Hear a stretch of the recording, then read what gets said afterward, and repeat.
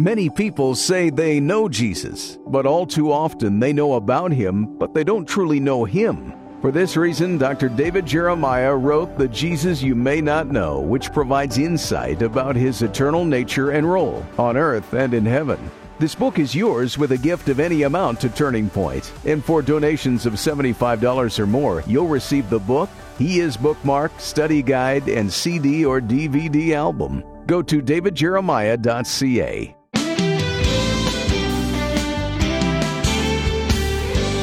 When a crisis hits, many believers send up a quick prayer for help, then get upset when God doesn't answer just as quickly.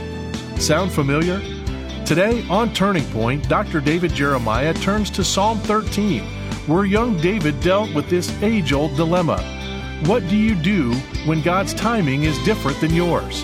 To introduce today's timely message, When God Delays, here's David. And thank you for joining us today. Today we turn to the 13th Psalm in our study of the book of Psalms.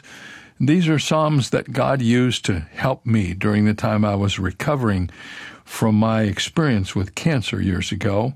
Originally, these Psalms were taught in a book called The Bend in the Road, and later our publisher changed the name of the book to When Your World Falls Apart. And that's the name of the book now, but it's the same material. It's the Psalms of encouragement for when you're going through times of difficulty. We'll get to our discussion of the 13th Psalm and the delay that sometimes comes when we pray. But first, let me remind you that during this month, if you will help us with a gift, we'd like to send something to you that I think will really be a blessing in your life. It's a book called Sleep on This, and it is readings to read before you go to sleep at night. And you can read them, or there's a QR code on every page where there's a reading, and you just activate that, and somebody will read for you. And whoever reads to you, I've listened to him. He's got a great bedtime voice. He will calm your spirit, and you will want to go to sleep. And thinking about the things of the Lord when you drift off to sleep is a great way to do it. Anyway, this book is available to you for a gift of any size, and I hope you will ask for it when you send your gift during the month of August. And we'll send it to you as our way of saying thank you for your investment in what we do. All of our resources have one goal: to add value to your life, to help you deal with life in a better way, to be better equipped from God's Word to face the challenges that you face. Some of you have a hard time sleeping at night. I've read the statistics. I know how many of you there are. Sleep is a hard thing to conquer, but let me tell you what I've learned. Putting the words of God in your mind and in your heart before you pillow your head, that's a great strategy. We've tried to help you with this book, and I think you'll love the book. It's beautifully designed. It's got a kind of a padded cover with beautiful gold embossed letters, and the book is done in a very special way to encourage you. Ask for your copy of Sleep on This when you send your gift to Turning Point during the month of August. Here's part one of When God Delays. From the moment that David killed the giant Goliath, the giant that had taunted Israel, David himself became a hunted man. He had become the hero of his people, and King Saul, who had been the former hero, became bitterly jealous.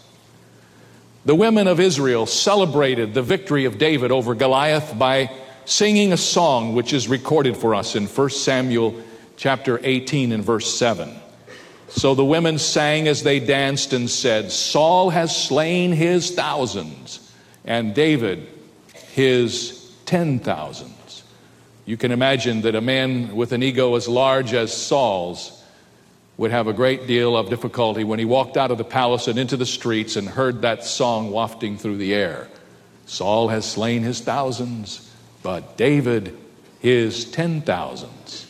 And Saul's reaction to that song is recorded for us in just a few verses after the song itself is given.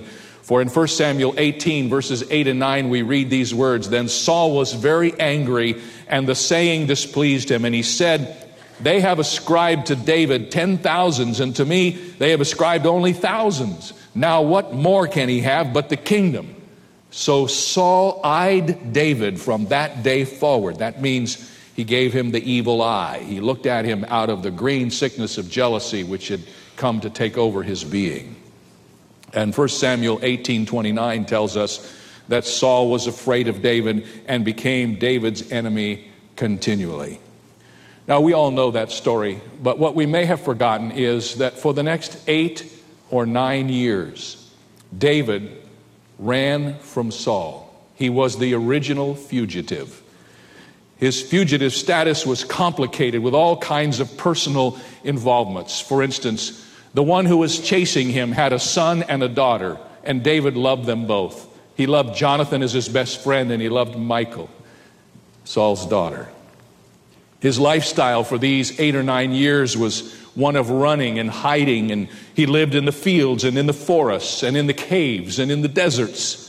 Finally, he was chased clear out of the land of Israel and into the land of the Philistines, who were the hated enemy of his people. He ends up in a city called Gath, where they find out who he is, and in order to escape, he has to act like he's gone insane. And the scripture says that in order to get away from Achish, the king of Gath, that David dribbled in his beard and scratched his hands on the doors and acted like he was crazy. Later, with 600 of his faithful men, he settled in a place called Ziklag. And he lived there for 16 months, only to go out on a military mission and come back. And when he gets home, the city has been burned to the ground. All of the wives and the children of his men, including his own family, have been carried away, he knows not where.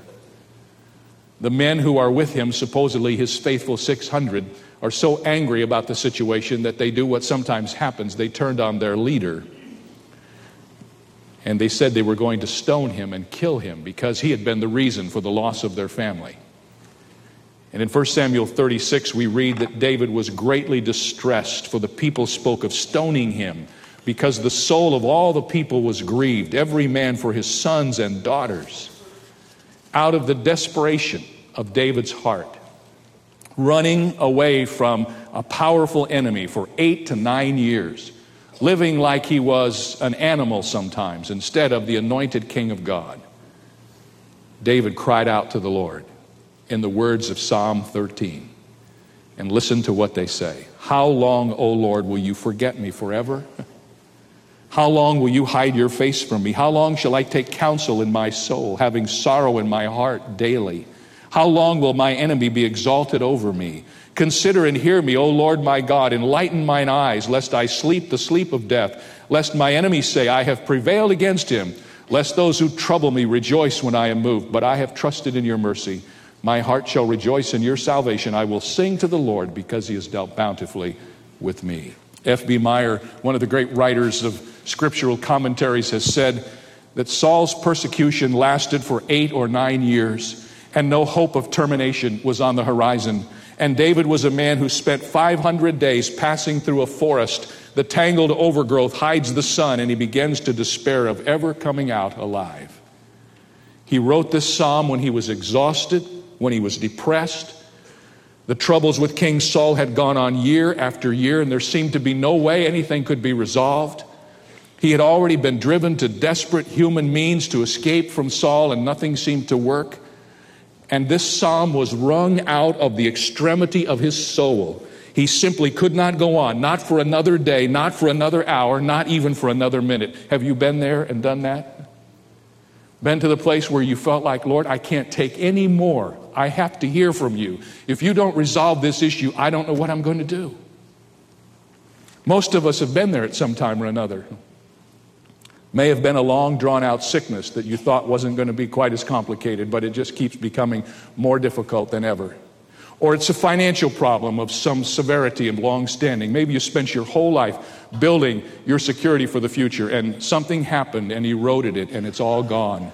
You wonder how God is ever going to resolve it. Or maybe it's a wayward son or a daughter for whom you have been praying now for, lo, these many years. Or an alcoholic spouse, or an unsaved loved one, or some kind of dysfunction in your family, or a situation at work, demanding, unreasonable boss, or some jealous, spiteful fellow worker that you have to work beside every day. Before you know it, you'll find yourself in David's shoes. Everybody goes through it sooner or later. Some unresolved problem, some issue that you don't know what to do with. And it seems as if no matter what you try, there is no solution on the horizon. And you can understand David's words. He's a man of God. He's the sweet singer of Israel. He's the man after God's own heart. But in frustration, he cries out to God. How long? I couldn't help but think that we as spiritual children are not much different than our own physical children. When we're on a journey someplace and from the back seat you get these words, how much longer is it? How much further is it? Are we there yet? We're just like children, aren't we, when God delays. We can learn much from these writings of David. Aren't you glad he put this down for us? Helps me so much to know that we're not alone, that someone else that we love and respect, whom God has honored, has had the courage to say the kinds of things that we wonder sometimes whether we should even be saying out loud. So we notice, first of all, as we look at the text, that we know our struggle when God delays. Sometimes we think it's not right for us to struggle, but it is all right for us to struggle. We're not the only ones who have ever struggled with this issue. Like many of David's Psalms, if you will read them carefully, you will discover that the Psalm begins with a sigh and it ends with a song. But you can't get to the song without going through the sigh.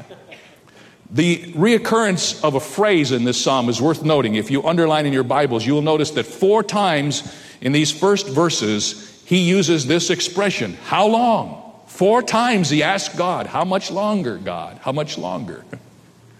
He describes his struggle as he cries out loud to God. And here is a good illustration of the importance of honest prayer. Sometimes I think when we pray as Christians, we don't pray honestly. I don't know if we think we can posture before God or what. Have you ever had somebody say, how are you doing? And you say, I'm doing fine, and you know you're lying like a rat? I mean, you just got off the phone telling somebody how bad everything was, and you meet another person in the hallway and they say, how are you doing? You say, I'm fine. You can do that with your friends because they don't know what's going on, but you can't do that with God, so you might as well tell him what's going on. Tell him how you feel. Sometimes when God delays, we feel forgotten. Let's be honest. In the first verse, he says, how long, O Lord, will you forget me forever? The feeling that God has forgotten us is not an uncommon experience. Sooner or later, most of God's people go through a period of time when they wonder if God really is there, if he's really forgotten them. It's a thought that's repeated many times in the Psalms. As you read through the book of Psalms, notice it whenever it appears. For instance, in Psalm 10, verse 1, the psalmist cries out, why do you stand afar off, O Lord? Why do you hide in times of trouble? Don't you ever think, God's always there when I don't need him. Then when I need him and I'm in trouble, he hides. Andrew Fuller, who was an early commentator on the scripture, said, it's not under the sharpest, but under the longest trials that we are most in danger of fainting. Isn't that true? We can handle the momentary challenges, the big problem that comes up, and we hang in there for the short haul and we get it resolved. But when that problem is protracted, I'm reminded that when Job went through his terrible times in the Old Testament, there's a portion of scripture where he was just hit one right after the other with the disasters of life. His children were killed, his animals were killed, his servants were killed, and everything happened to him one right after the other. And Job just handled it in great strength. But when it became apparent to him later on in the book that this was a long and protracted trouble, he just caved in under it. How many of you know how hard it is to know that there doesn't seem like there's any answer out there in the near future, and this is going to be a long-term challenge? Sometimes when that happens, you think God has forgotten you. While we may feel like God has forgotten us, let me remind you, that is an impossibility. God never forgets you. I love this verse of scripture, which is written to the nation of Israel, but has such great impact on us when we read it in Isaiah 49. It says, can a woman forget her nursing child and not have compassion on the son of her womb? Surely they may forget, yet I will not forget you. See, I have inscribed you on the palms of my hands. Your walls are continually before me. Listen to that. Can a woman forget a nursing child? And that's the most endearing, intimate relationship that he could think of. He says, even if that were to happen, I'm not going to forget you. In fact, I've written your name on the palms of my hand. That's a personification of Almighty God so that we can understand. You are in the palm of his hand. He's not going to forget you. He hasn't forgotten you now, no matter what your feelings may be. Sometimes when God delays, we feel forgotten. Isn't that true? But David carries it to the next level. He said, sometimes when God delays and I don't hear an answer from him, I feel like I'm forsaken. He writes, how long will you hide your face from me? Not only has God forgotten him, but in his mind he feels like God has purposefully covered up his eyes so that he doesn't have to know that David is there. God's forsaken him. Now, it's one thing to be forgotten. In the human realm, that can happen unintentionally. But to forsake someone, you have to do that on purpose. And David said, sometimes in my walk with God, in this long, drawn-out affair of running away from Saul and all of the things that happen, I feel like not only has God forgotten me, but he's totally and maybe even on purpose forsaken me. He's written me off his list. He's erased me from the journal. Isn't that interesting? Because that is exactly the emotion that our Lord expressed when he was on the cross. But did you know where those words came from? Let me remind you of something so very interesting. In Psalm 22, we read these words. This is a psalm written by David, but let me tell you about it. My God, why have you forsaken me? These are almost exactly the same words of Psalm 13. Why are you so far from helping me and from the words of my groaning? Oh my God, I cry in the daytime, but you do not hear, and in the night season, and I am not silent. Now, if you study the Old Testament Psalms, you know that Psalm 22 has no historic place in the life of David. It is what they call a messianic psalm. It is a psalm about the Messiah. It is a psalm which predicts and prophesies the crucifixion of the Lord Jesus Christ long before that method of execution was known to any man. Psalm 22 is a picture in the Old Testament of the absolutely awesome crucifixion of the Lord Jesus Christ in the New. And you remember when the Lord Jesus was hanging on the cross, one of the words that came from his mouth in his closing moments before death were the very words of Psalm 22. Recorded for us in Matthew chapter 27, we read, and about the 9th hour, Jesus cried out with a loud voice saying, Eli, Eli, lama sabachthani. That is being interpreted, my God, why have you forsaken me? And all of a sudden, when I read that in this psalm and put it together with the truth of Psalm 13, I realized we're not the only ones who have felt forsaken. The Lord God himself not only felt forsaken, but was forsaken. His Father turned his back upon him because he could not stand to look upon the sin that he bore there on his back. So every time you feel forsaken and you lift up your voice to pray to Almighty God, just remember that the one who hears your prayers has been there and done that. He knows exactly what you feel. He has been there and experienced what it means to be forsaken. When we feel forsaken and we express our feelings, we are just being very Christ-like, aren't we? Sometimes you say, well, you know what? I don't think I should pray that way. That doesn't sound very reverent. Well, listen to the prayer of the Lord on the cross. My God, why have you forsaken me? Yet at the same time, we have to be reminded again that God does not ever forsake us. In fact, the reason that he forsook his Son was so that he would never have to forsake us. Isn't that interesting? He turned his back upon his Son so that he would never have to turn his back upon us. So that when we cry out to him in the midst of our trials, as long and drawn out as they may seem to be, even when we can't sense it, God is hearing us and he will never forsake you. Over and over again, that truth is found in the scripture, like Hebrews chapter 13 and verse 5. For he himself has said, I will never leave you. I will never forsake you. We may feel forsaken, but we are not. And we should feel free to express our thoughts to the Lord when those feelings overwhelm us. Then sometimes when God delays, we not only feel forgotten and forsaken, but we feel frustrated. Do you ever feel frustrated with God? God, I'm really frustrated. I've been praying about this for years, for months. Doesn't seem like you're there. Listen to the words of the psalmist in the 2nd verse of the 13th chapter. He says, how long shall I take counsel in my soul, having sorrow in my heart daily? How long shall my enemy be exalted over me?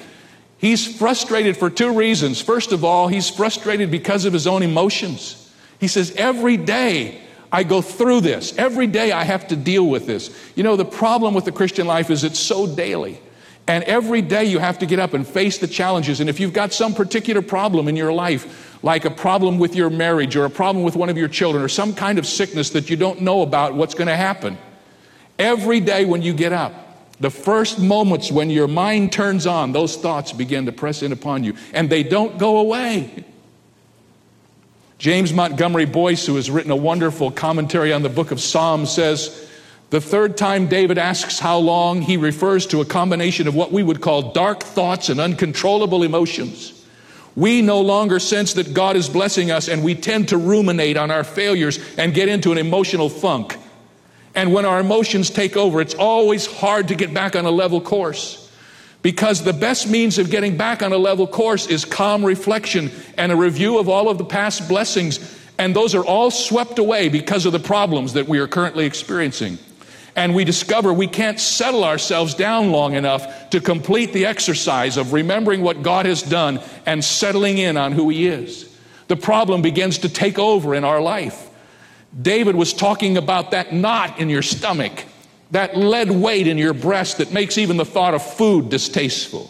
You can't sleep and you can't eat and you can't settle to do anything. And every time you almost get your mind on something else, back comes the thought of that problem to take over again. Have you ever experienced that? Becomes your constant and daily companion. It's frustrating. You know what to do. You've been taught what to do. You know you should read your Bible. You know you should pray. You know you should fellowship with God's people, but the problem has taken over. It has gotten you in such an emotional bind that no matter what you do, you can't do the thing you know you should do. He was frustrated. Emotions were at the raw edge. And then he was frustrated because of his enemy. Notice he says, how long shall my enemy be exalted over me? I need to tell you something that you may have forgotten. David was the king in waiting.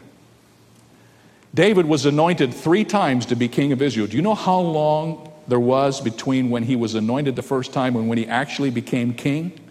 15 years. When Jesse came down and brought David up to Samuel, and Samuel poured the oil on David's head as a young man and said, this is the king. From that moment on, David went back to take care of the sheep. Then he went to Saul's court. Then he got involved in this whole thing with Goliath. And then Goliath was killed, and David is chased all over Palestine for 8 to 9 years. And he knows he's the king. God's anointed him. He's anointed again and again the 3rd time. But he's not king. He's just king in waiting. How would you like to be being chased all over the place knowing that you're the king? Wait a minute, God. I thought I was going to be king. Well, yes, but not till I chase you around the whole earth for about 9 years, you know. He was frustrated. He said, how long, Lord, is my enemy going to be exalted over me? When David began to evaluate his own resources, here he is, just a fugitive, and he began to think about the resources of Saul. Do you know that on one occasion when Saul tried to get him, there's just one little David. He sent 30,000 men to get one little old David. And David begins to think about how the sides are, what the opportunities are for him to succeed, and he realizes that Saul has all the resources and he doesn't have anything. 600 measly men. And they were the offscouring of Israel. Everybody who was in debt, everybody who was depressed, everybody who had difficulty, those were David's men.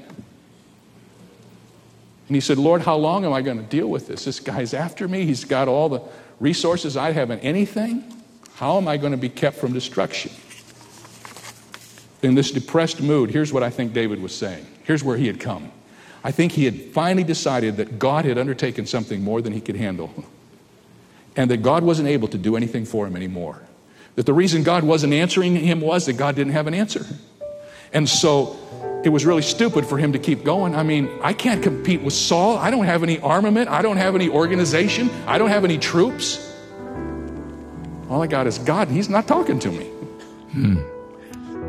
Boy, do we learn a lot when we have to wait on God's answer. And someone told me that faith is the experience between your request and God's answer. Between your asking and God answering, that's where faith is. You believe even though you don't have the answer yet. All of us have gone through that learning experience. Maybe you're there right now. Exercise your faith. God hasn't forgotten you. He's just not on your time schedule, and you have no right to expect him to be. When the time is right, when you're right, when your request is right, God will answer. Tomorrow, part 2 of When God Delays. And then on Friday, we're going to talk about worship in times of trouble. Friends, we're going to be in Charleston, South Carolina this fall as we release a brand new book on the rapture.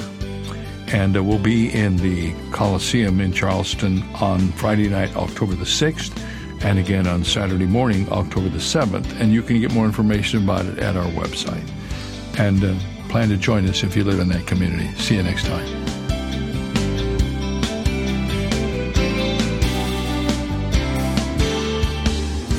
For more information on Dr. Jeremiah's series, When Your World Falls Apart, please visit our website, where you'll also find 2 free ways to help you stay connected: our monthly magazine, Turning Points, and our daily email devotional.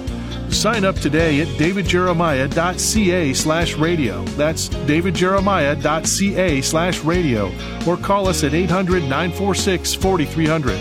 Ask for your copy of David's book, Sleep on This, a nighttime devotional with biblical reflections to bring you peace and rest. It's yours for a gift of any amount.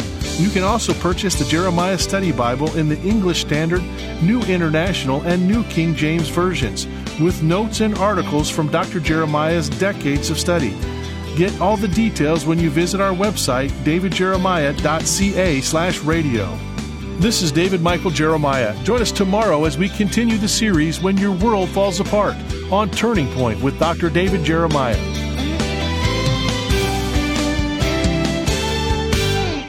In all we do each day, Dr. David Jeremiah and Turning Point work to make a global impact for the kingdom of God. But we can't do it alone. That's where Bible Strong Partners come in. These loyal monthly supporters form the foundation of Turning Point, allowing Dr. Jeremiah to teach the whole counsel of God. Partnering with Turning Point enables you to share in the eternal impact of this ministry, leading people to Christ through our media and printed resources, multiplying Bible teaching broadcasts, presenting the gospel around the globe, and strengthening the saints. In appreciation for your partnership, Turning Point wants to provide you with exclusive monthly resources and study guides, member-only communications, an on-demand library of study content, and so much more. Are you ready to see what the Lord will do? Let's expect to change the world together. Go to davidjeremiah.ca/BibleStrong to become a Bible Strong partner today. That's davidjeremiah.ca/BibleStrong. The great management consultant Peter Drucker advised his clients not to promote a person into a top executive position who never made mistakes. Drucker said that the more mistakes a person makes, the more he will accomplish in the long run because he's not afraid to try new things. As stewards of God and people created in His image, we have been blessed with creativity, the ability to have new and fresh ideas. We should couple that creativity with courage and with the confidence that God doesn't hold honest mistakes against us. God can use mistakes and failures as stepping stones to success. This is David Jeremiah encouraging you to get on the road to new life. Discover God's willingness for us to fail on Route 66. Route 66, driving the word home. Log on to Route66Life.com. Start your journey home today.